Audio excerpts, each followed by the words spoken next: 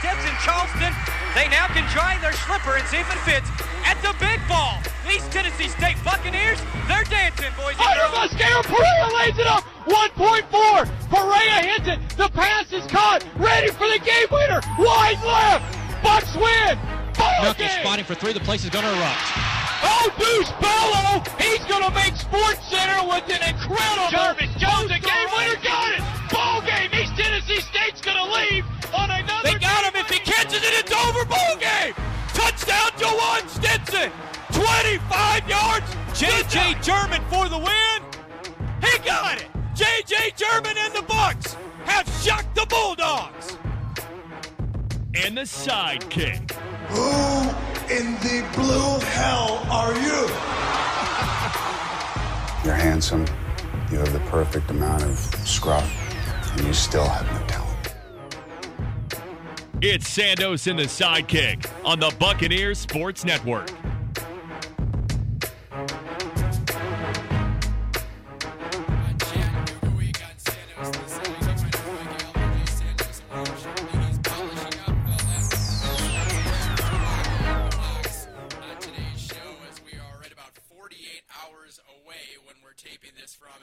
ETSU and Chattanooga at Chattanooga, where ETSU has not won since 2000, have not beaten the Mocs by more than 4 since 1994. And in walks Jay Sandos, who has been here seemingly since 1994, actually been here in a working capacity since right around the year 2000.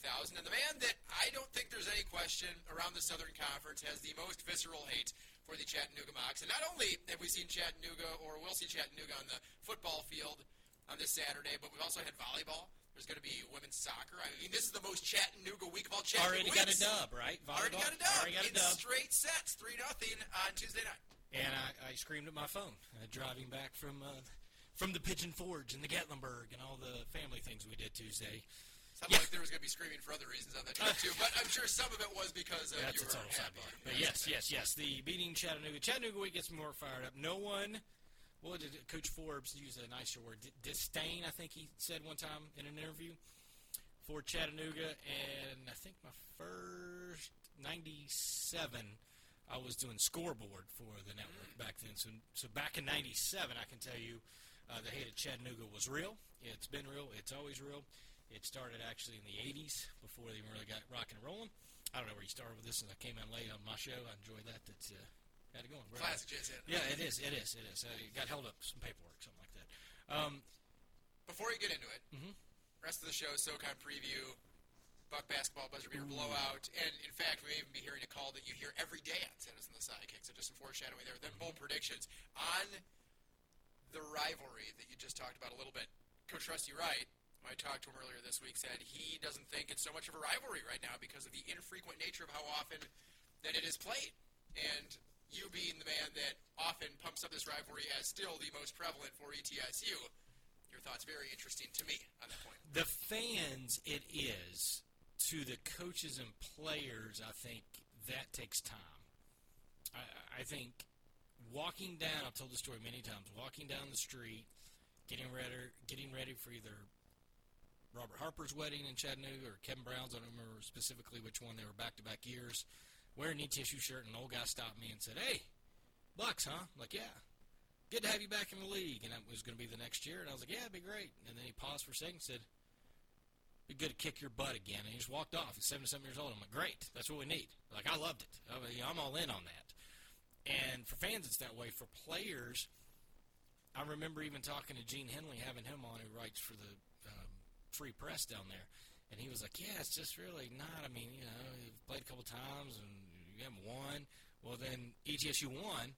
And then the next year, Rusty Wright came as new head coach and called it was a fist fight, and one team didn't know they were in. So it's a little shocking, I think, that he's gone, but they didn't play last year. They've only played a few times. I get that it takes a while. It took a while in basketball. Like basketball, the players didn't really know, and then all of a sudden you start playing meaningful games. And that's the key. You play meaningful games. It certainly helps. I would say the number of personal fouls and unsportsmanlike in 2019, Rusty Wright should have known he was in one. He's the one that called it. Anyways, I do get his mindset because it's just not enough games played between the two, and Chattanooga in football has had more meaningful games recently than that. Basketball, I think, is full-fledged, not even close. And football, if ETSU goes down there and wins, I think it's another step closer. Honestly, A.J. Caldwell, just a heck of a shot by a heck of a guy. One of my favorite people of all time. I don't know if you know that. So, there's a part of me that understands what he's saying. The one thing I will say, it's different in football and basketball, and I've always said this. Basketball is very few people locally from Johnson City that are both on Johnson City and both on Chattanooga. Right? There's one or the other, but never really both in basketball. It's just numbers and scholarship-wise and a bunch of other reasoning. But there's always guys in football that are on both. From Chattanooga that go to Chattanooga and go to ETSU. Tri-Cities kids that go to Chattanooga and go to ETSU. So there's always some – that's right. There's inherent stuff there, and there's inherent trash talk that goes behind the scenes that you don't know about that eventually comes out to play. But the way Chattanooga – celebrated and ran and got the rail and rode around the field in 2019. It meant something to them there. Now, maybe this is tampering the situation because last year, or 2019, I think he got everybody fired up for a fist fight, and then they had like 4 or 5 straight unsportsmanlike penalties in which you had to calm people down. So maybe he's gone a different approach. I think they know this is a big game. I think ETSU knows this is a big game. I think if ETSU goes down there and win, then it just enhances what the rivalry is going to be, and we'll keep going. It'll happen fast. But I think they really have not played a meaningful game. I think 2018 was meaningful, but it was like mid-year, and nobody really knew in 2018 the ETSU was going to go on the run. You know, it was right in the middle of that. It was 17-14, 54-yard screen pass. I think first score of the game to Quay Holmes. It kind of got the scoring going, but that was early in the year. Not a lot riding on the line. 2019, ETSU wasn't playing for much on that Thursday night game. Chattanooga was, and in 2020 would have had a good situation because 2017 they didn't play for nothing. It was end of the year, and neither team was going anywhere. So I think the 2018 was a wake-up call that, hey, ETSU, it means a lot to them. I think Coach Wright took over in 2019 and said, hey, I watched the film. Like that was one team emotionally in it and one team not. So he got his team in it. Then they had the personal fouls. They snuck out a win, and I think my guess is he's taken a slightly different approach with his team because he's got 7 defenders that were on that 2019 team that saw that. And I think that's going to be sort of the key. And for ETSU, some of their players are already miffed that they didn't get to play the game last year. And so I'm kind of curious how quickly the emotions get going. That's the only thing that can derail. I'm all for, I've said this basketball, I'm all for the emotions that mean something. There is a point where it is uncalled for and ridiculous. And I thought Coach Wright, and I gave him a lot of credit on the broadcast, called a timeout, and you could see him pointing to the scoreboard in a tie game and tell his team basically, you're killing us. Like, I know you want to run over there and dance in front of their sideline, but how many 15-yard penalties are you going to hamper yourself when this team hasn't done a lot in the second half drive in the football on their own without penalties? On this year's matchup, and I want to talk about Chat first because it seems to me, looking around, that there's a few people that are out on the mock since they've lost 3 of their first 5. But I'm going to make the contention that their non-conference was perhaps the toughest in the league. They didn't play a non-D1. ETSU, Mercer, the Citadel did. They played a Power 5 school. Only Western, ETSU, Mercer, and Furman also did that. Plus, they had a ranked FCS team on their pre-league schedule. Wofford and Furman, the only others to have done that. So in terms of teams that didn't schedule essentially an auto win against a non-D1, played a Power 5 school, and had a ranked FCS team in the non-conference as well, Furman and Chattanooga are it. And there's an argument that you can make for Furman having the better schedule, especially considering North Carolina State is ranked right now. But, Chat, if they're not number 1, they're 1A behind Furman. Throw the Citadel in there, too, I think, simply because they played Coastal Carolina, and obviously Chanticleers are having a great year, ranked number 15 in FBS right now. And they have played 2 ranked FCS teams to start their league schedule in VMI and ETSU. So if you look totality, they may have the toughest schedule across all the league. If you look non-conference, I think it's Furman and Chattanooga, and I think that Chattanooga is right there, if not number 1. All that to be said, my opinion of them has not diminished. They've got the great 1-2 in the backfield. We know that. Lim Ford and Tyrell Price. Coach Wright told me in that same conversation I had with him earlier this week, he thinks the quarterback play is getting better with Cole Copeland. And for the first time this year, you can see last week didn't throw an interception in a game. Now only 18 of 35 is Copeland, like 52% or whatever in still not great, but getting better, not making as many mistakes that hurt the team. They keep their quarterback clean, top 10 in the nation in fewest sacks allowed. Their defense is top 15 in the nation in both sacks and interceptions. So, Jay Sandos, who does that sound like? Sounds a lot like ETSU, doesn't it? Great 1-2 backfield. Quarterback play much improved. The Bucs, I'd say, a pretty sizable step ahead there. ETSU tops in the league in pass efficiency. Chattanooga's last, but a similar storyline.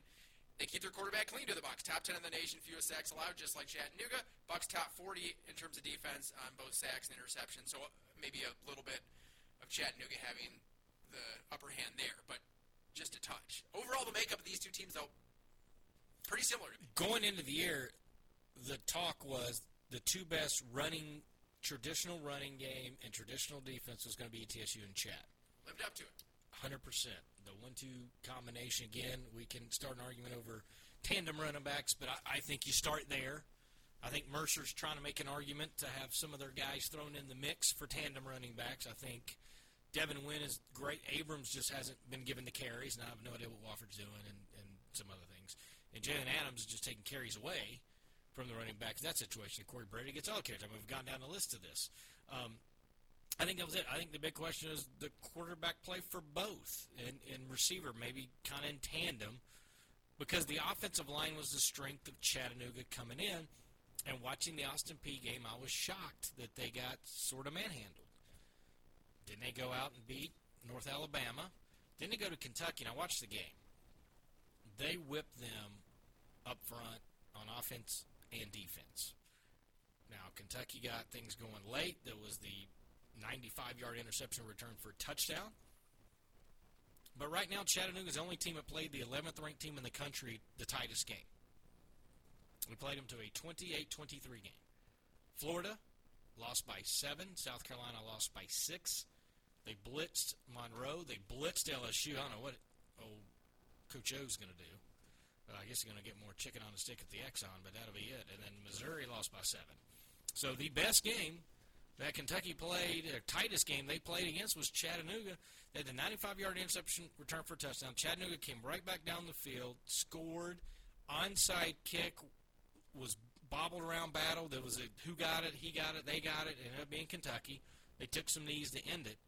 But Chattanooga was virtually one pass play away. And it was one that I think Cole Copeland, if he could do it over again, obviously would have not kind of tossed it up. And to be honest with you, I thought when he intercepted it, him going 95 yards was not in the realm of possibility when that play started. But give Kentucky credit, what they've been able to do. But Chattanooga whipped, if you look at that, ran for almost 200 yards. I mean, just, I thought held Kentucky pretty much in check. Kentucky's fourth quarter numbers were pretty good. But other than that, they struggled to really get things going. It was very similar to ETSU and Vanderbilt, except Kentucky has more talent than Vanderbilt. That was really the only difference in the game. And I thought that watching the game, now I was not going to sit here and tell you I thought they would rattle off wins at, Florida at home and LSU by 21 or whatever. But to me, Chattanooga, I mean, Rusty Wright, the best stat I can give you is 12 of the 14 SoCon games, they have 200 or more yards rushing when Rusty Wright is the head coach. And I think that is an impressive number. They had 242 last week against VMI. And I think running the defense is what they want to do. They want more play out of the quarterback play. They probably need better quarterback play. And I agree with sort of how we got to this point of the conversation of the shocker is really the quarterbacks and where they've come. Now, Cole Copeland has been there longer than Tyler Roddell, got unseated for Nick Torino as he was able to take over the Mississippi State transfer for a couple seasons. Tiano, sorry. And then Torino, sure. Yeah. And then they try to get Drayton Arnold started. They've been trying to make him the starter. He just hasn't had the numbers or the command of the offense or whatever it is. So Cole Copeland is back over. I think the difference is still going to be the line offensively. Can both teams run the football? The other flip side of that, and you've mentioned it, but the defense, but the sacks. Both teams lead the league in sacks, or second, I think 15, right? Both teams have 15 sacks, so they lead the league in sacks. Who's going to keep their quarterback upright, or which quarterback isn't going to not make the mistake, right? Who is not going in the fear of pressure, just lob one up there and let the DBs come intercept it? Because I know we talk about ETSU's defensive backfield and how scary they are, Chattanooga's second in the nation in interceptions with 10. They're averaging 2 a game. So certainly that's a concern for ETSU. If you toss it up there, they got some guys that can go ball hawk. At 7 players that were in the 2 deep that saw significant time against ETSU in 2019 is there in this matchup well. So they are very good defensively, specifically watching their front 3, or sometimes they'll bring the outside linebacker. They only rush 3 or 4 because they can get to the quarterback. ETSU's gotten a lot of it because they've been able to do some blitzes and get home. So it's a little bit different philosophy. Obviously, if Coach Taylor could get home with 3 or 4, he would do it all day long and have more guys in protection. So to me, there's a slight advantage Chattanooga in this game because they have the capability right now. Now, I don't think they've gone up against as good a line as ETSU. Maybe you could argue, well, Kentucky's got one left in the country. Well, they didn't show it that day. I'm not saying that Kentucky's line maybe isn't better than ETSU's, but on that day, they certainly were not a good line. They were getting whipped all over the place. So it will be curious to see if ETSU can sort of hold their own there. ETSU was able to score over 30 points again. They're 12-1 when they score 30 points. 3 games against Chattanooga, 2017, 18, 19, just 33 points. So points will be at a premium. ETSU's number 1 scoring defense. Chattanooga's at 3rd, but they're only like 4 points behind them, giving up. One's 18, one's 22. So they're right there in almost all the numbers, and it points to yet another, I think, just a knockdown drag-out that I think has the potential to be higher scoring than the 13.3 to 11.1 or whatever they're averaging in the 3 games. I think it'll be more than that. But I don't feel like this is going to be a 38-34 shootout like VMI. Now, I could be totally shocked because I did not see VMI making the run they did in the second half for points. But in the same token, they threw a lot of jump balls to Michael Jackson, and we know one guy likes jump balls, especially in that stadium, as Will Huzzy, as they had the number 1 Sports Center play back in 2019. But I don't know that the ETSU doesn't really have an offense where they do some of the things VMI does. So I think this will be a little bit more of a grinded out, almost an old school NFL type feel to the game, where guys are going to spend a lot of time getting the running game established, especially against the lines, because I think and ETSU, I'm not saying won't go play action first down, some things to try to get favorable throws for Tyler Rydell. I just think if ETSU is stuck in 2nd and 3rd and 10 a lot, which they've been great at not doing this year, but if they're stuck in that a lot, it makes me a little worrisome because I am a believer in the Chattanooga defensive line. Devon Maxwell has 5 sacks to lead the team, defensive lineman. Ben Bruton listed as a defensive lineman, 2nd on the team in sacks, 4th on the team in sacks. Quay Wiggles listed as a defensive lineman. So, to your point, the guys that are getting to the quarterback, 3 of the top 4 linemen, and then why would you send too many others in support? Now, Ty Boak has, I believe, 2 sacks. He's also been in the backfield a lot, 5 tackles for a loss. He's a linebacker, and they've got linebackers in support that can come into the backfield and take down your quarterback as well, make you lose yards. So they're there, too. That front 7 is very dangerous, but I agree, looking at what they've done with Maxwell, Bruton, Wiggles, why hurt yourself in pass defense when you can just go with 3 or 4 and then have 7 guys in the secondary, specifically against an ETSU offense that I think has set itself apart from Chattanooga in that one way, and that is passing the ball. I think that ETSU's offense is more balanced. I think it is more explosive. I think it can hurt you in more ways, and we saw that against the Citadel when you put up 48 points against a team that, according to Randy Sanders, out-physicaled you last year. Well, in every single way, you were better than the Citadel last week when it came to physicality, when it came to who exerted whose impact and authority on the other. It was ETSU, and you're going to have a defense that is much better than the Citadel defense that you have to contend with this week. I think where Chattanooga is going to be able to have the advantage is, yes, on the defensive side of the ball, because I'm not sure, and if you listen to the show for the first 6 weeks of it in this 4th season that we're doing, or 3rd season, or whatever it is, you know that I have gassed up this ETSU defense, and you know that I've been a big believer in it. It's so talented. The secondary's got, Price, Huzzy, Robinson, DeLentz, and the linebacking court, and the front three now are going to be missing some guys. Austin Lewis is out for a significant period of time. Blake Bockrath is going to, it sounds like, miss the season. So there isn't quite the depth maybe at those two units that there was. But they've also gotten by pretty well without having their full complement of linemen or linebackers so far this season. So I don't think those two absences specifically are going to hurt a whole lot considering what the Bucs have already been able to do. That being said, the one thing that I do worry about as someone obviously pulling for ETSU in this game is the defense. And I didn't think I'd say that after they gave up 8 points per game in the non-conference, but they haven't given up less than 21 in league play, and the schedule hasn't exactly been full of phenomenal offenses, especially in October. Now, we can argue all day, and you and me are on the same page about this, so we don't need to, but someone looking at the SoCon, looking at Samford, we can argue all day about, okay, is it an offense that's just electric and can't be stopped, and is that something that is going to lead them special places, or does it really just not matter? And it appears to me that it really does not matter. They will do everything they possibly can to put up points, and it doesn't matter what else happens in those games for them. So, to me, you kind of even throw that game out just a bit. Not completely. I'm not saying throw out the 48 points altogether, but considering that they are all in on offense, and it's 99%, let's figure out that side of the ball, and 1% let's worry about defense, that is an outlier to me. Now, it still wasn't a great defensive performance. Billy Taylor will tell you it. The players told you it. There were tons of mistakes. We were tired. We were gassed. We weren't prepared because it's hard to prepare for how fast they were going. They made adjustments. We didn't. It wasn't a great performance. But I don't think that it was a give-up 48 type bad performance. Again, to play devil's advocate to that point, having given up less than 21, and the Citadel and Wofford, to me, outside of Western Carolina, well, firstly, Western Carolina's a better offense than either of them, but those are two of the bottom three teams in the league along with Western Carolina this year. So I think that this defense is one that can return to its non-conference form. I don't know if I'm convinced that it will be this game, and that's worrisome. It is.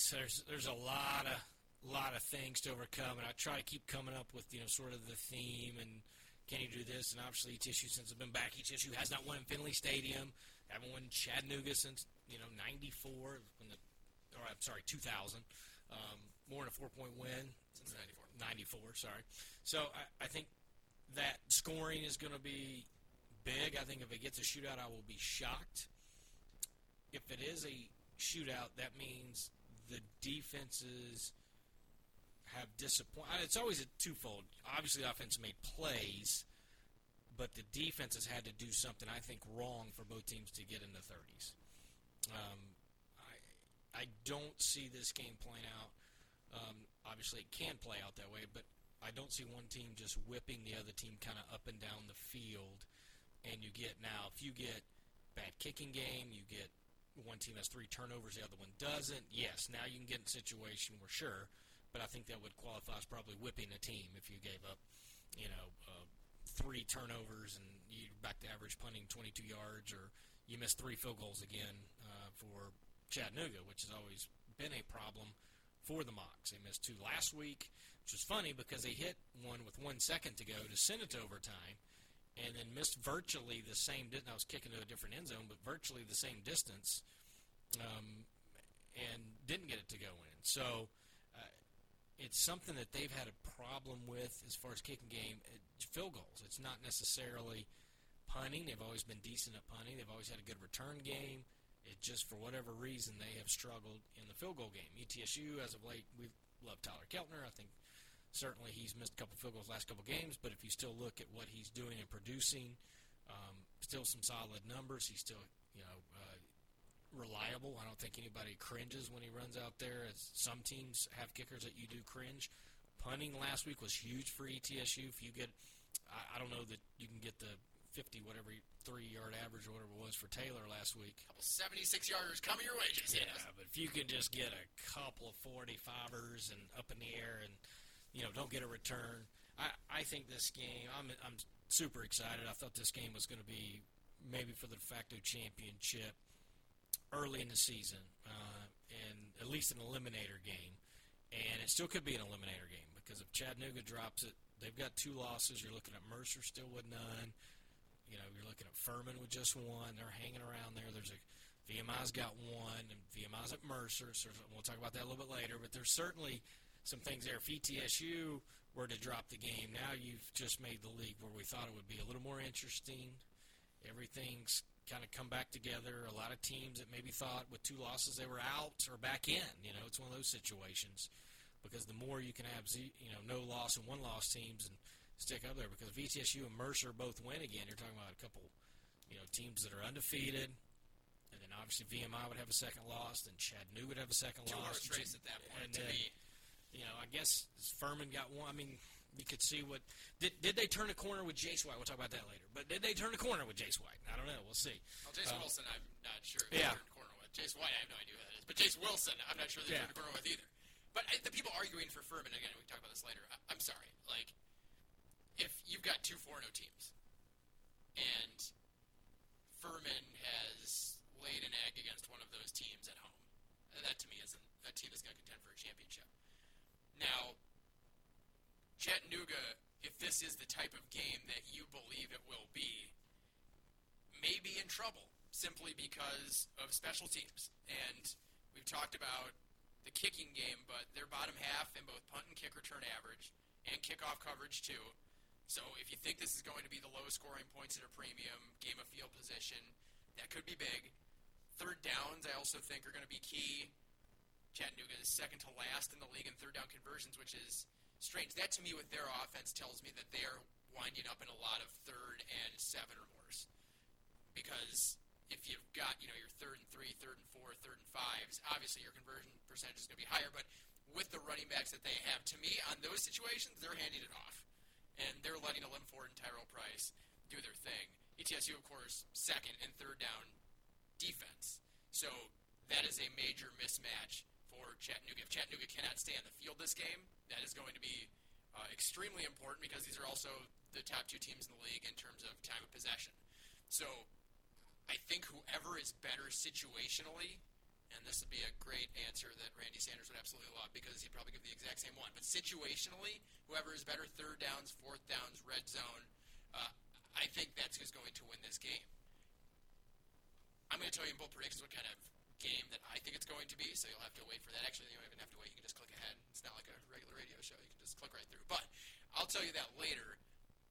In terms of the game that you think it's going to be, I think special teams and situationally are going to play a big factor. And to your point about how the league could shake out after this week, you've got Furman Citadel, and that's a pair of 1-loss teams. You've got ETSU and Chattanooga. You got VMI and Mercer. If VMI wins and Chattanooga wins, you're going to have 5 1-loss teams, right about the halfway point of Southern Conference play, even for some teams a little bit past the halfway point of Southern Conference play. Then it is a no-holds-barred, free-for-all, and going to be so much fun, especially considering for us, VMI is here November 6th, and Mercer is here November 20th. That is going to be loads of fun. I think that Randy Sanders, and as he said in his Monday press conference, his wife and daughter would probably like things to not be so tense, so stressful. They enjoyed the fact that the Bucs won by more than 1 score. I don't think that they would like a 5-way tie at 1 loss, a virtual tie at least in the loss column, 5-way tie in the loss column about halfway through the year, because then it comes down to a matter of minutes, a couple of plays here and there between a league championship, and for some teams, I don't think it'll be ETSU because I think they're essentially a playoff lock if they win this game this week, or even 2 more games outside of this one at some point. For other teams, it may mean the difference between making the playoffs and not. See if I oversimplify this. Run game, number 1 key for both defenses, I think, to try to slow down the duos. If they don't do that, that team advantage. If the team does slow down the run game, now you're talking 2nd, 3rd, and long against some of the better pass defensive, pass rushing teams in not just the SoCon, but all of FCS. Going to be a long day if you're throwing a 3rd and long. So I think the running game is important. I think the pass game is there. It's almost like, to me, which team can get the run game going will have shorter third downs, which will convert more and not put your team in third and long. Whoever has more, I don't know how you want to look at it, whoever has shorter third down opportunities or whoever's in third long loses. But I feel like that's going to be a situation because I don't think a team can sit back and try to convert 3rd and 9, 3rd and 12 all day long. Can you get 1 or 2? Sure. But if you're facing 6 to 8 third and longs, I think it's going to be a long day for whichever team does that. And then turnovers. I think who can stay out of third and long, turnovers, that would be my biggest couple takeaways. Probably oversimplifying again, but if we're just trying to narrow it down to just a few keys, that would be what I would point to. I asked Rusty right about Robert Riddle. I know you did. I'm not going to tell you what he said. I'm not going to. You got to wait till Saturday. No. I will spoil it. We're not going to see Robert Riddle this week. You're not going to start. Robert Riddle's not started. He did not break any days out of game time. Or. Could be a smokescreen, Josh Conklin. Is he the poker man of all time? Could be a smokescreen, Josh Conklin. All right, let's break down the rest of the Southern Conference. What do you think of that? Okay. So All right, we'll do that right after this. San Jose Sidekick on the Buccaneers Sports Network. And they never heard from him again. Now that's scary. But listen to this one. It was a dark and dreary night. The man pulled into the convenience store parking lot. The lights flickered as he crept toward the counter and saw the new Halloween jumbo box. But he left without buying one, missing his chance at $75,000. That's terrifying. I know, right? Scare up some fun this season with a new Halloween Jumbo Bucks, only from the Tennessee Lottery. Game-changing fun. Please play responsibly. Breakdown. 5, 4, 3, 2, 1. Sandos and the Sidekick. We have ignition. Strap it on, here we go. In your face, all over the place.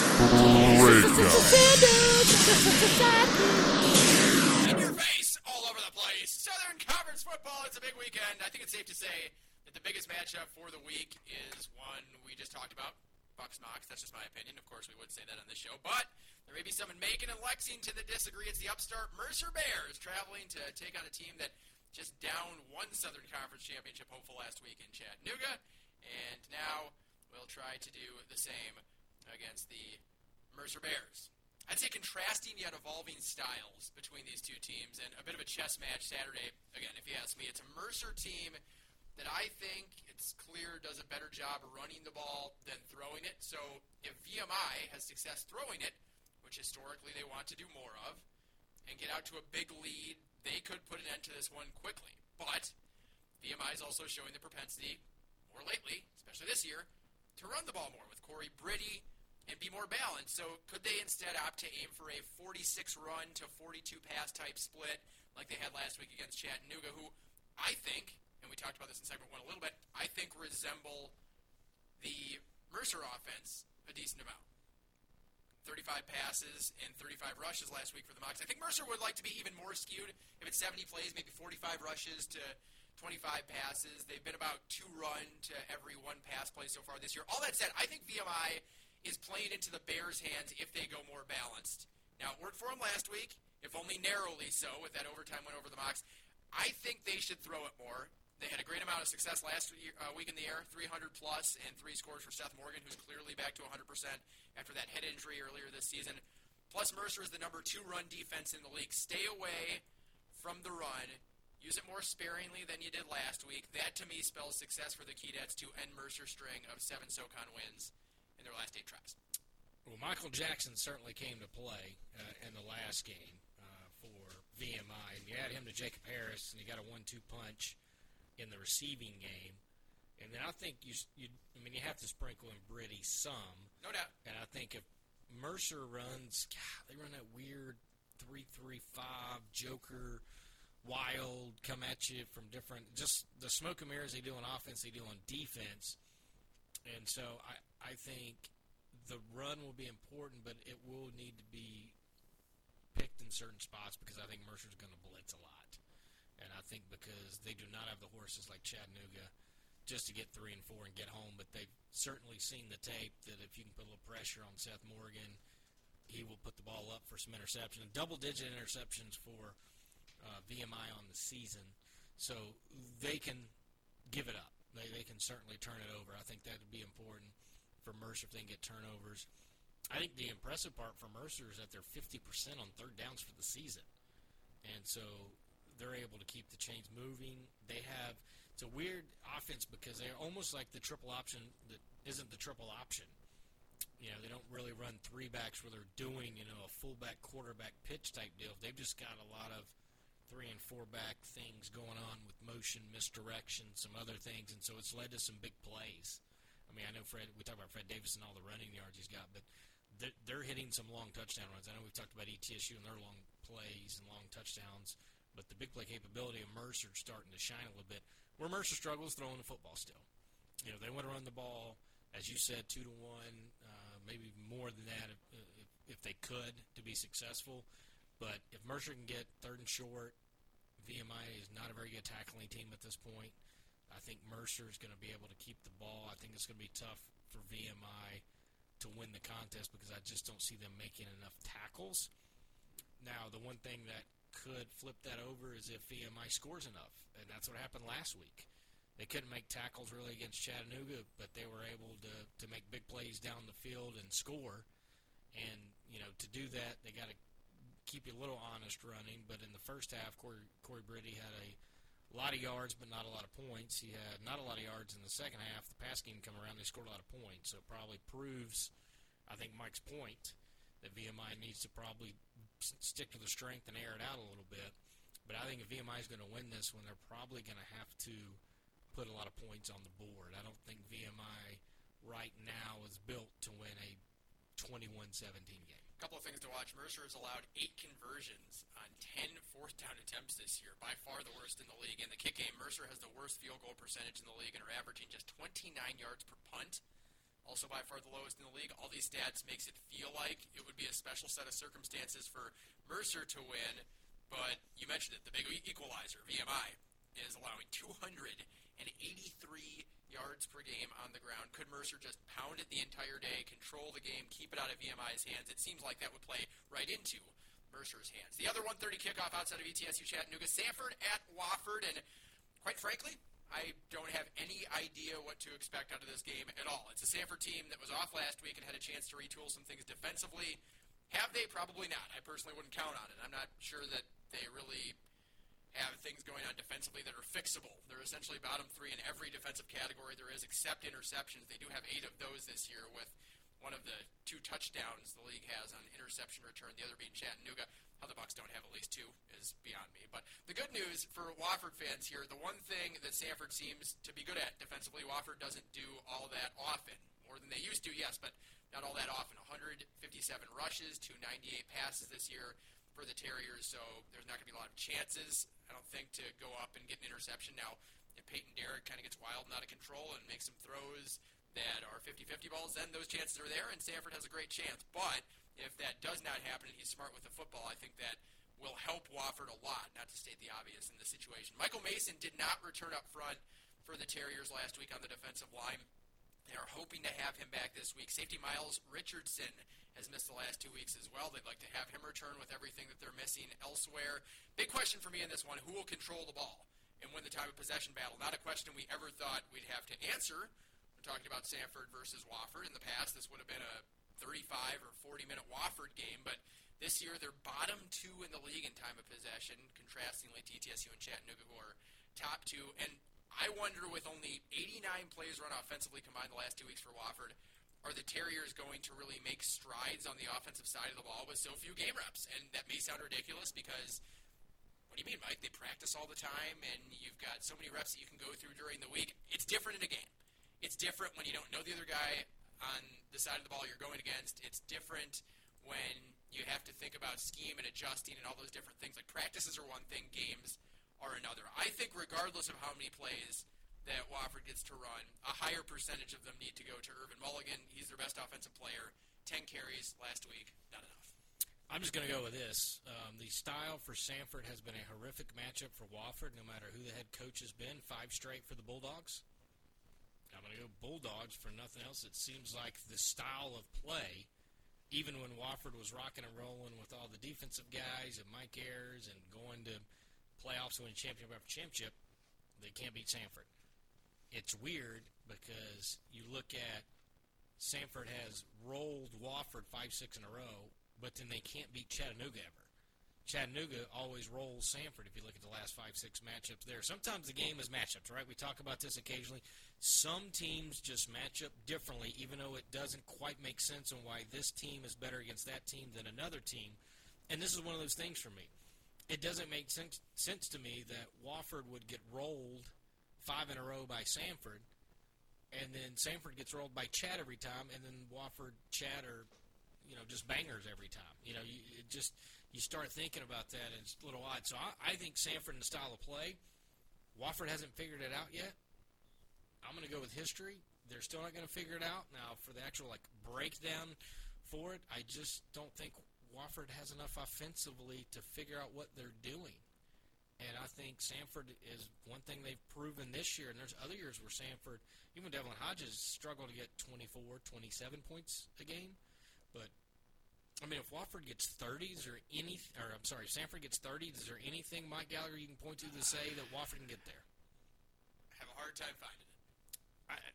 So this year, out of all other years, because I just quickly flipped through 4 or 5 years of Samford scores, and they've had games where they've only scored 24, 21 points. They really haven't had much this year. They're rolling in the points, not resulting in wins in every one of them. They're rolling in the points. So I'm going to go Samford because I think the style of play does not fit Wofford. They seem to have a hard time dealing with that. So I'm going to go, they make it 6 in a row. Samford's going to defeat Wofford. Wofford 20 last week, 21 against CTSU. Obviously, they kept that game close, 23 against VMI. And they did against Kennesaw. And the last couple of weeks, they've hit some big plays. They just cannot possess the ball. It is pretty incredible. And that's why I think that the big one here, is Samford and the fact that they are going to throw, 70 times, still going to be able to outpossess Wofford. It would be one of the more incredible under-the-radar stats of this FCS weekend.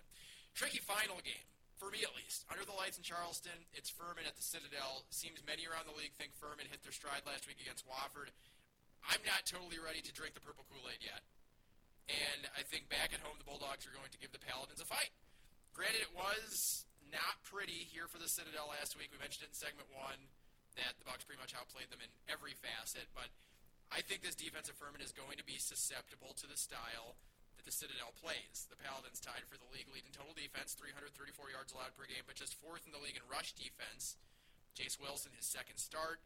Can he replicate the effort he had in start 1? And I'm not even saying he did anything spectacular, but he didn't make mistakes, managed the game well, and made a few big plays. That's probably all they need from him.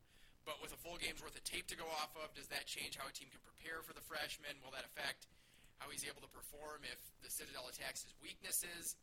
I'll say this, on either side, and this will favor what I believe will be the favorite, though it was interesting to see the Citadel is just a 2-point underdog to VMI at home, so I guess I'm not sure what this line will really look like. But the best player on the field, possibly top 4, but definitely a top 5 running back in the league, Devin Wynn, who had been almost a bystander really through 4 games this season, has a chance for another big day after his 204 yards last week. The defending SoCon Player of the Week offensively. The Citadel was bullied up front last week by the Bucs offensive line. They need to bounce back, and if they want to stay in this game, and I think they will, they can't have the mistakes they did last week, turnover on downs in their own territory early, and then the interception down around the goal line when they were threatening in the second quarter. Last couple times they played the Citadel's had their number, 27-10 in 2019, and then towards the end of the year last year, Furman's kind of fell up, but 26-7 to end the year. So, and that's a little unnerving because Furman the previous few years before that, when Citadel was kind of in contention for Southern Conference championships, Furman had their number. So, kind of curious. I thought this would be the case coming into this. Some of the revenge games that people maybe have circled from the spring or whatever, and I would think this would be one of them because Citadel rolled Furman at the end of the year. I think Furman came into the season with some very high hopes, and I think they've had to pivot quickly. And the question is, week 1, I agree. Yes, that is, you can't sit here and go, all right, book it. They are going to win a championship now. They've got their quarterback. It's ready to go. It was the first time we've seen Wilson. 14 of 23, 189 and a score. Fine line. Managed the offense, 6 carries, 26 yards and a score. Did a nice job of running the show. I'm curious how much of the offense and everything. I mean, they had a bye week to get them ready. I've already told you, 2 or 3 people that are invested in the program down there had told me that this guy was going to be the guy at some point. They just didn't think it would be this soon that he would get the ball. So now, this is a typical backup quarterback thing, right? Everyone's got game tape on him. How does Wilson improve from game 1 to 2? As a team in general, you say the biggest improvements from game 1 to 2. For a quarterback making a midseason backup role to starter role, game 2 is a little bit of a defining moment too, because the Citadel and some other teams down the road will be able to look at what Jace Wilson has been able to do and how it's going to go. Now, Furman, the formula I always thought would be run the football with Devin Wynn. Again, they got some other guys that can run as well in Devin Abrams. You also got Wayne Anderson Jr. Seems like he's been around forever, too, to get a spot carry here and there. Ron Miller, receiver, Rod Luca. I think they got good pieces offensively. If they got a quarterback that can manage and get it going, I think Coach Sanders gets mad when we talk about game manager because it has a bad connotation, but he's like, if you don't manage the game to start with, you can't win games. Like, you manage the game, you don't lose it, and then at the end, can you go win it? That's a different conversation. And so my question mark in this game centers around Wilson because we saw, Jalen Adams improve running the option. I think they simplified some things because there was not a lot of true triple option. And I give Citadel credit. They found plays that were gashing ETSU, and they didn't run it, to death, but they picked spots and big spots and were able to run big plays. And a lot of that with the freeze counter with the quarterback. I thought a brilliant call on their reverse that they had on that 4th down play. They were creative on 4th down, some more than they were on other downs. But to me, this comes down to how does Wilson play in game 2? That is what I want to see. And if Wilson comes out and they run the football and they dominate the Citadel, similar to how they were able to do so last week against Wofford, now I think, boom, okay, Furman, back in the conversation. I'm not writing Furman off. I'm also not putting them in the league championship yet either. I'm just, let me see what they do this week. And again, the league is still taking shape, right? I wasn't sure what to think about Mercer until they got to a certain situation.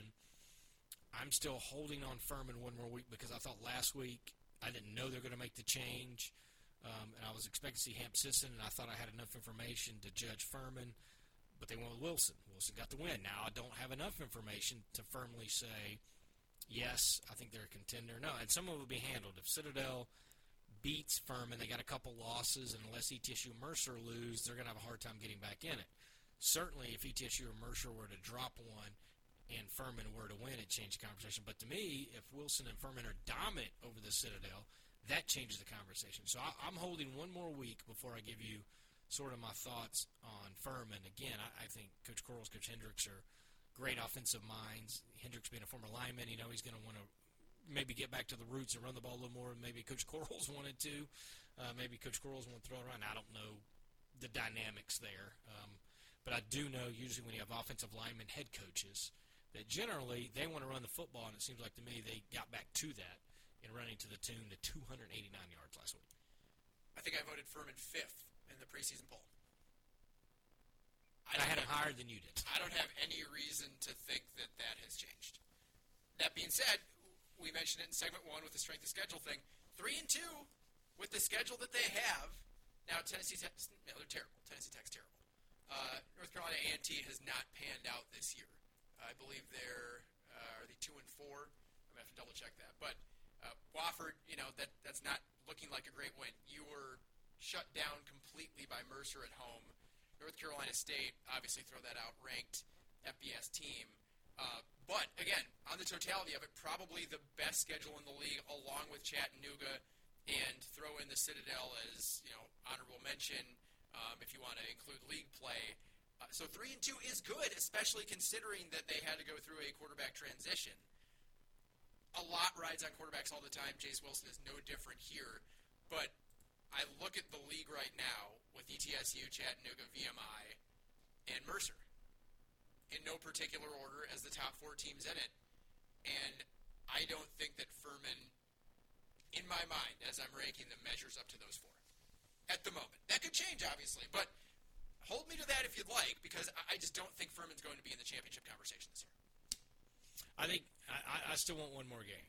I want to see what Jace Wilson and the offense does this weekend. And it doesn't necessarily have to be world beat. I just need to see eyeballs on the quarterback one more game to get a better feel for the team. Now, he's still growing. It's game 2, right? That's not going to define him if he's the 4-year starter at Furman. He's clearly going to get better if he's a 4-year starter. That or they are terrible recruiting and whatever it is. But I think I need to see that game, or this game, just to sort of further. And then, it depends on what happens. You're right. If they were to lose this game, I think it's going to be hard to get back in it as far as championships go. If they win it and then ETSU Mercer drop, now you're talking about that scenario that gives people heartburn with everyone in it, and then there's still some good games on the schedule left for Furman. And for ETSU, you're talking about their 2 biggest games, I would say, because you go back-to-back SoCon road games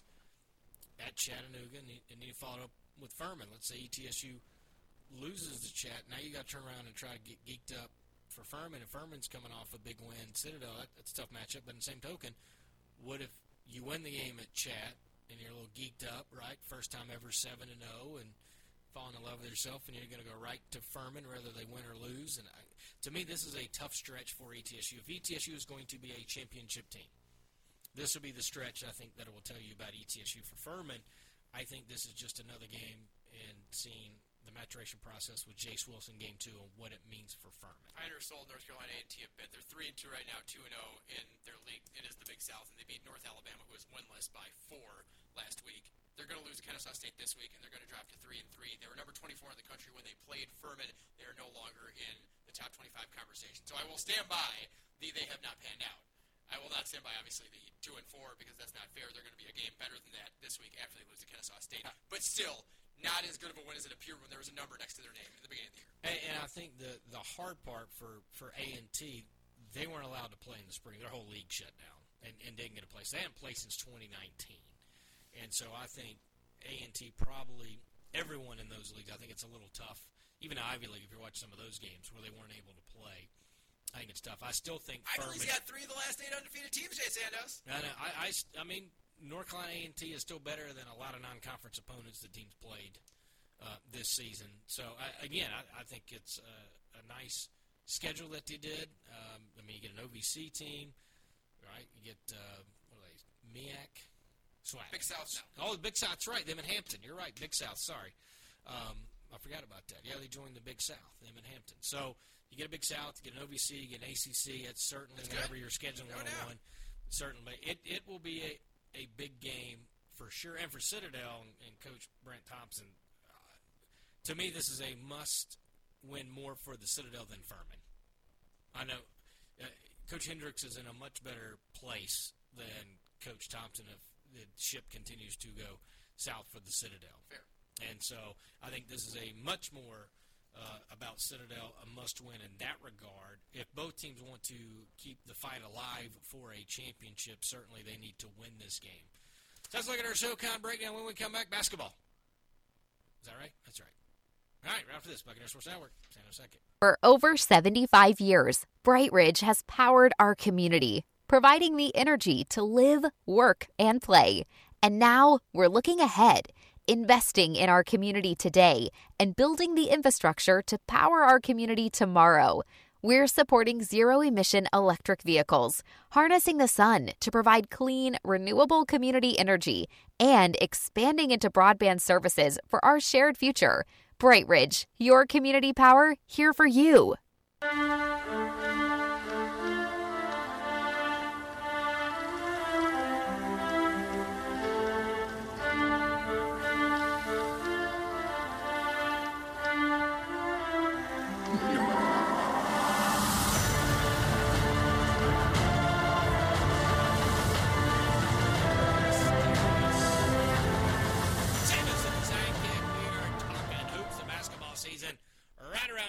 We heard from Simon Harris. We will hear from the one, the only, Desmond Oliver on Monday. So we've talked women's hoops, we've talked men's hoops. Buck Madness.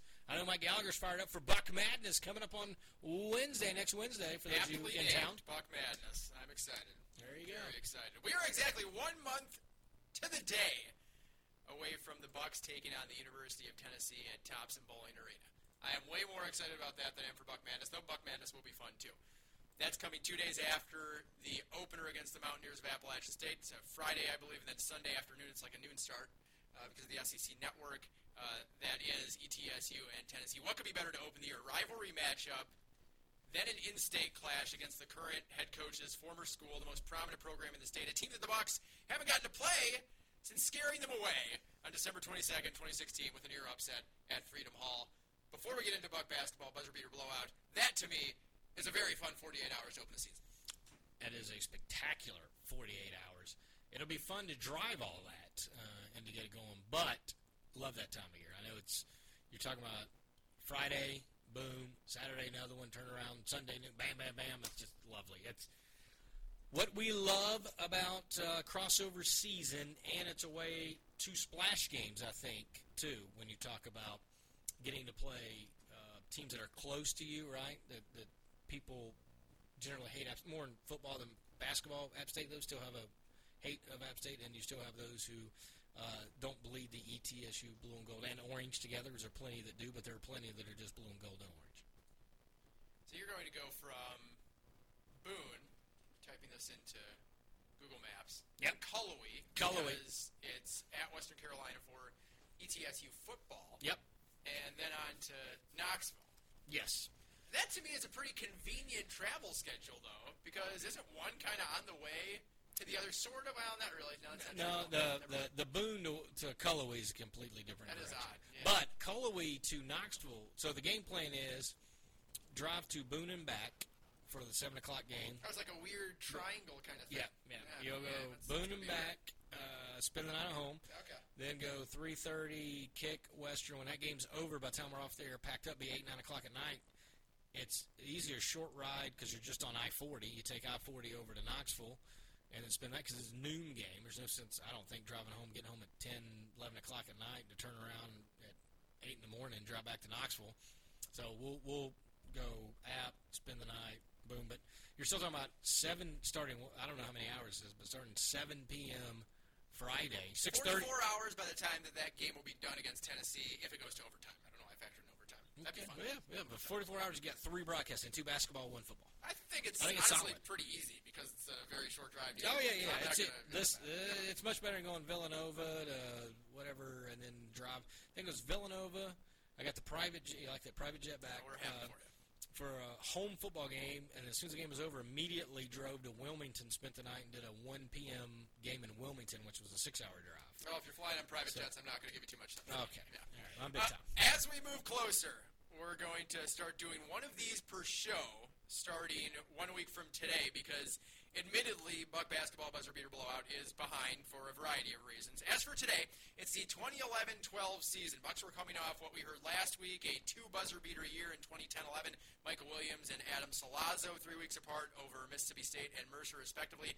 A 24-win year, 17-4 conference campaign, a near CIT title after an ASUN tournament exit at the hands of North Florida. Jay Sandos, before we listen to this clip, it all sounds good to me entering the 2011-12 year. Don't tell me about the year itself. Tell me about the expectations heading into the year because, for me, looking at this now, they'd be sky high. They were sky high. You just graduated a lot of 1,000-point scores off that team, but you still had some key pieces coming back. There were certain guys that were wanting to step up that year. But you look at the names that were still on the team. Tommy Hubbard's coming off the injury. He had a monster year the previous year. Honestly, if he would have been healthy, the previous team's year, I think, would have been one of the greatest teams that ever competed at ETSU. If he would have been healthy. He played a couple games, wasn't able to stay healthy, so you had Tommy Hubbard. Then Adam Salazzo was back, 1,000-point scorer. Isaiah Brown, Rashawn Brimbert ended up being one of the greatest three-point shooters in ETSU history. A young Lucas Paderis, Jarvis Jones. A lot of key pieces in there that were going to be good, and that was expectations going in. At this point, The Bucks were off to a good start. Close loss to Virginia Tech, followed by wins over Appalachian State and Troy. The Bucks then found themselves on the road for 6 straight, which is pretty unheard of in this day and age. 6 straight, starting with their first stop at Charlotte. Mayfield with the basketball. Boy, he missed that one too. Sollozzo a rebound. 7 seconds to go in the game. 5 seconds. Adam Sollozzo with the basketball to Hubbard. Hubbard trying to get to the rim. A skip pass. Jarvis Jones, a game winner. Got it! Ball game. East Tennessee State's going to leave on another game-winning shot by Jarvis Jones. Jones nails the 3. It's the second time in his career he's ended the game. I feel like we've heard that call before, Jay Sandos. From the open to the show, Sandos and the sidekick. This buzzer beater good enough to live in infamy on a bumper that you've now heard 238 times, as this is episode number 238 of Sandos and the sidekick. What you are most known for, what your name is plastered all over this show, this call made the open to it. It's one of my favorites, and the most amazing part of that call is what I like the best is when Tommy Hubbard's driving to the rim, and it parted like the Red Sea, and he goes up what seems like a finger roll layup to tie the game, and for whatever reason, he chunks the ball in the corner. And so I start to lose in the call. I don't know if it spits that way, but I start to actually stand up because I'm like, what is he doing? And then Jones catches it cleanly, gets it off in time, and does what Jarvis Jones does. Hits a game winner. If you can find the video, the reaction of Murray Bartow and Dave Mullins are quite spectacular. Bartow with sort of a weird fist pump thing. I don't know what to call it. He's not the best at celebrating. But it's a very odd, like, sort of fist pump go, and then he has to turn in a straight coach where he just turns around and starts doing the blatant handshake, right? The very stiff, like, hey, good game, good game, good game. And wasn't Desmond Oliver on that staff? I'm almost positive he was on the Charlotte staff. I will double check, double gauge that, but I think he was on a couple ends of ETSU losses that at some point in time in the coaches show I may bring up and see what he remembers about that. Now that he's ETSU head coach. Charlotte 2010 to 2015, that's right. Sure. He was there. Pretty sure Desmond Oliver was on that staff. So that being said, the shot, I'm sure he was tired because he was on the Georgia staff the year before that, if I'm not mistaken. So he was just tired of ETSU altogether. 2 years before that. 2 years, right. Canisius for the 1 year. Okay. So shot goes down, but the biggest thing was Tommy Hubbard passes on the game-tying layup, which ETSU, I thought, boy, they're not going to miss another free throw, and then you hear it in the call. Well, they did. They go down, but I couldn't believe he threw it out. And then we've seen Jarvis Jones hit game-tying, game-winning shots. I mean, Jarvis wasn't always a guy that you could go, well, he's going to get you 15 or 20 a night. But if you had a big shot late in the game, he was not bashful. And he was very good at taking and hitting them. I think we may have one more down the road with him anyways. But he was great at that. But that game, I'll remember just for the simple reason it was early in the season. And, again, I thought, boy, here we go. ETSU's going to rattle off. This is going to be a great team. They lost at Virginia Tech to start the year. It was a little bit of a tough one to get going. Then Appalachian State wasn't very good back then, so you get that win. You win Troy. Now all of a sudden it's like, all right, here we go. Win Charlotte. I'm thinking the wheels are starting to turn. Go ahead, championship. And it did not work out. So Jarvis Jones, you mentioned, heard from him a couple of weeks ago in the 2009-10 season against Lipscomb. Celebrated the year that it was. Would you believe this isn't the last time? You nailed it. Not the last time we're going to hear from him. He's got the most buzzer beaters in this countdown, so we're going to wrap his whole career when that next buzzer beater does play from Jarvis Jones. But yes, you touched on another very good point. The expectations we talked about. The Bucks being what they were at that point in the program where they had a couple of NCAA appearances in the last few years. As a matter of fact, they had made the national postseason 3 years in a row, a couple of NCAAs, and then the CIT that we talked about last week. This would be the first time since the 07-08 season in which they had to sit at home, not make the national postseason, knocked out in the second round of the Atlantic Sun tournament. What in Golden Blue Blazes happened, Jay Santos? Because you look off the top of this year and you look at the years prior, and it seems like things are trending one direction and they all fall apart. I think team chemistry really played into it because there was a lot of they really weren't blown out a lot. There were just games that there was a lot of home and homes in those two. Home and home with Troy, home and home with App State. There was some interesting scheduling that went on. And, the one thing you go from Charlotte, and then there was the same trip we went Troy, Stetson, FGCU on the same sort of swing, and just brutal. And then you come back in a day or so later, you go to Tennessee Tech, which is another 3.5. So I don't know why the schedule. Usually, if you look at some of the other schedules, Coach Bartow was, and some was league scheduled games, right? Because that's back when the league had more teams, and so they were trying to get more games in before January, and you'd play one series before you get to the new year, and it was always odd timing. But that kind of threw a monkey wrench in some of the scheduling. But I think playing all those games in the middle, all road, all losses, Troy, Stetson, FGCU, Tennessee Tech, just blah, you just get the losses. Then I felt like turned the corner, beat up State Milligan, and here's a game I'm going to point to. At Tennessee, lost 66-63. I've got the box score pulled up, but I can probably say this without it. ETSU was up like 4 or 6 points, and I can remember the play. There was a steal. There was a dunk by Tennessee. ETSU then gets the ball. Salazzo turns it over. Trey Golden, and this is the play I won't forget. Trey Golden with like 5 minutes to go in the game, give or take. He goes to pass the ball. The ball gets out of his hand. It's going out of bounds. He leaps in the air, and I kid you not, he swats it like a volleyball back in play, and it darts right in the goal. And I remember breaking several pencils, because that's my thing. Instead of cursing on air, I break pencils and get the negative energy out. And I broke a couple pencils, and we went to maybe media timeout. Was close after that, and I turned to several people behind me who were not Tennessee fans, and I was like, that's the game. And they're like, what are you talking about? You guys are playing really good. I'm like, when that shot goes in, it changed the whole complexion of the game. I don't know how. I've got the box. I've not looked yet. They're very close. It was like 5 and change, and the Bucks at that point before, because it says, obviously it says, good layup, Trey Golden. I'm imagining that's what you're talking about. It was 59-51 ETSU. Yes.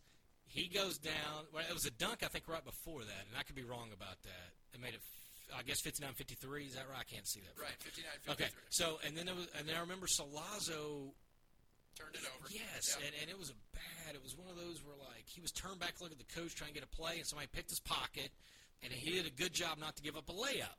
And then ETSU plays pretty tight defense, and Trey Golden loses the ball going up to make a pass, and then he jumps out of bounds, and volleyball spikes it from some ridiculous angle, and it goes in, and I remember that in my mind I've seen certain things happen, and you're like, that's not good, you're not winning. And that was right there. I was like, man, I hate to be Debbie Downer, but I do not. It's not going to be our day. You can't have that happen against those type teams in those situations. So then we go. Then we go to Clemson. We never win at Clemson. I don't care how bad Clemson is. ETSU refuses to beat Clemson. Then you get in the league, and this is how it was sort of in the ASUN. You get on the spurt of wins because the ASUN had some years where it was pretty good. This particular time in the ASUN wasn't as good as other years. But ETSU rattled off some wins, and then, when they lost the 5-6 straight wins, and then they lost 2 in a row, Belmont Lipscomb. That was bad. Then they had the weird mid-year James Madison non-conference game. I think that was the old Bracket Busters. Remember when that was a thing? Fun. So, had the Bracket Buster game, won that one, won at Kennesaw because they were terrible. Lost at Mercer. You beat North Florida. Then all of a sudden you lose Jacksonville at Belmont. And then you get kind of on a run. And this is where I got excited. ASUN tournament. We're down in Macon. We've been playing pretty good down there. You win at Lipscomb February 20th. You beat Stetson. You beat FGCU. You take on Robert Harper, who's out in North Florida. The previous year, North Florida knocked out ETSU, but now the curse of Harper's there. ETSU knocks out North Florida. They play Belmont. You're feeling pretty good in the semis, and then you lose 69-61, and the season's over. And it was a season that I think early got off to a rough start because of some travel. And I realized people are like, NBA guys, and, these teams play 4 and 5, and some of these Power 5. Yeah, but they're not in a bus driving to Troy, driving to Stetson, driving to FGCU. Go ahead and do that on your little Google Mappy thingy and tell me how long that is, because it's long. And we flew back from Florida Gulf Coast. But busing to Troy and then Stetson and then Florida Gulf Coast is quite the long trek. And then you lose, that game. Then you immediately go to Tennessee Tech, which is a 3.5-hour drive on top of when you just got back from that trip. So I think traveling, scheduling hurt.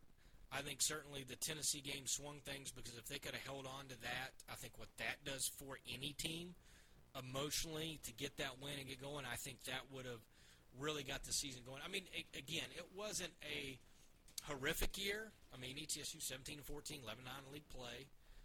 It's just considering what they had gone to with the last couple of seasons where they've gone, 2 straight title games, championship.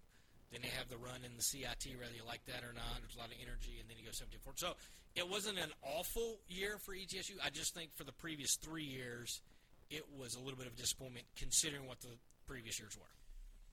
Firstly, from Johnson City to Troy is 7-8 hours, and then you got to do almost the diagonal down to East Florida to get to Stetson, which is 5 or 6 more, and then from Stetson to Florida Gulf Coast, it's 2.5. In total, I don't know if I did all that math exactly right, but 17 hours and 41 minutes.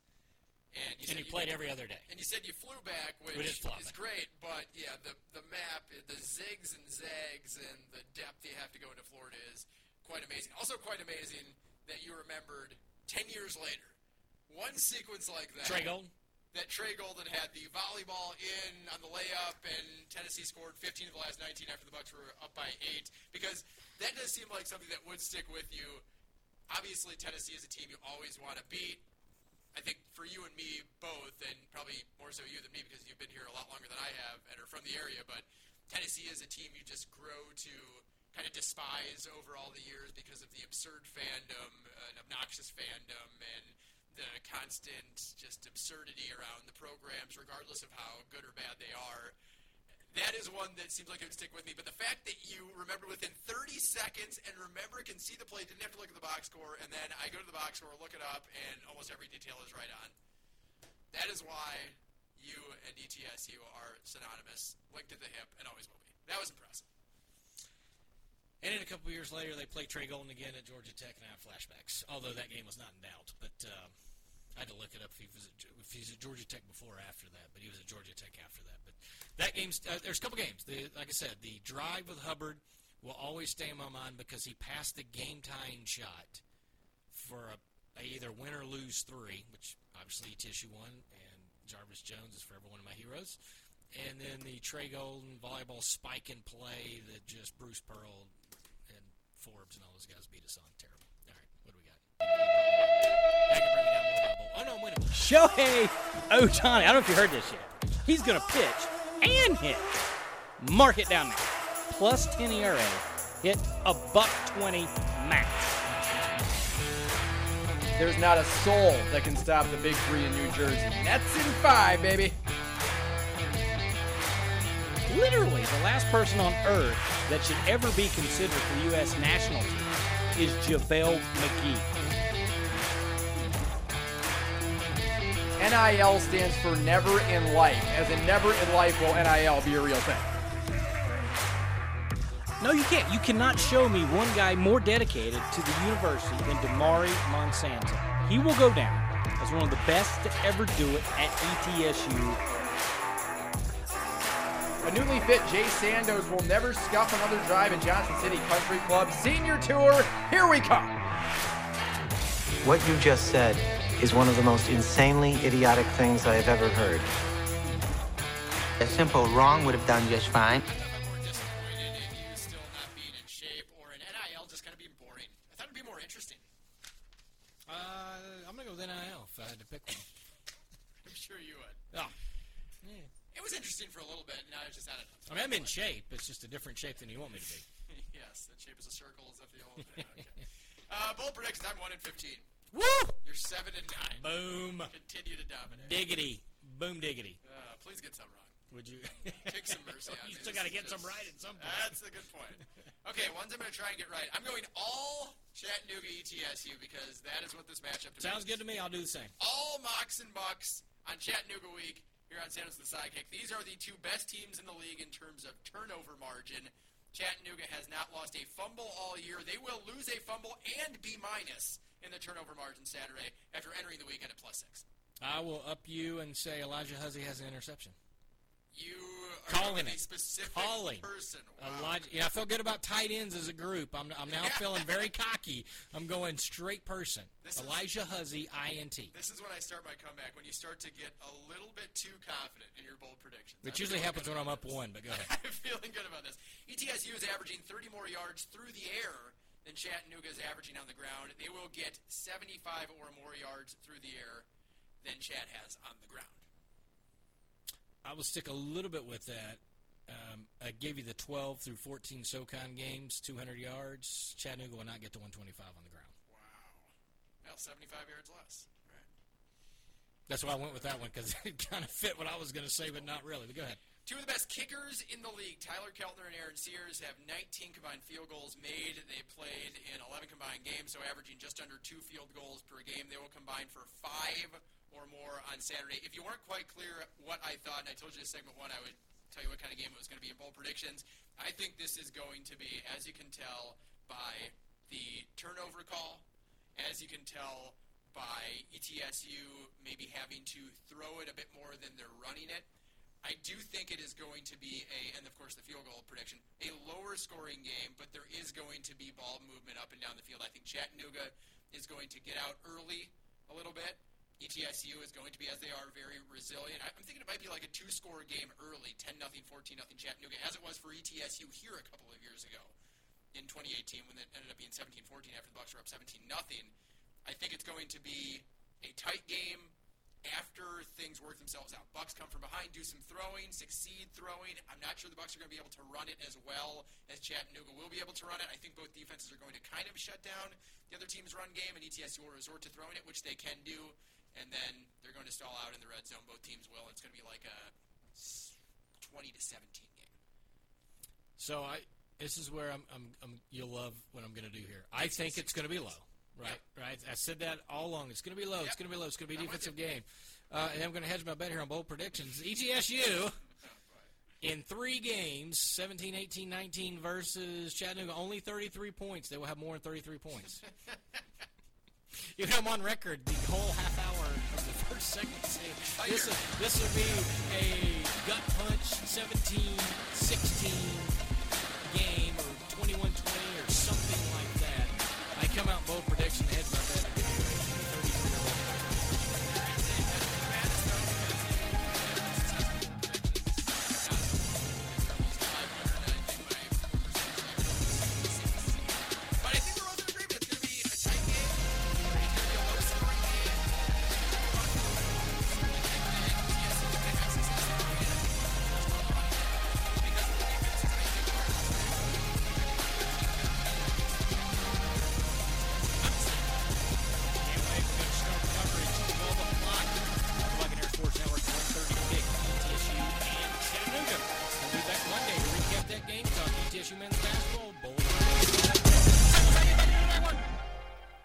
Cowboy up and go play ball.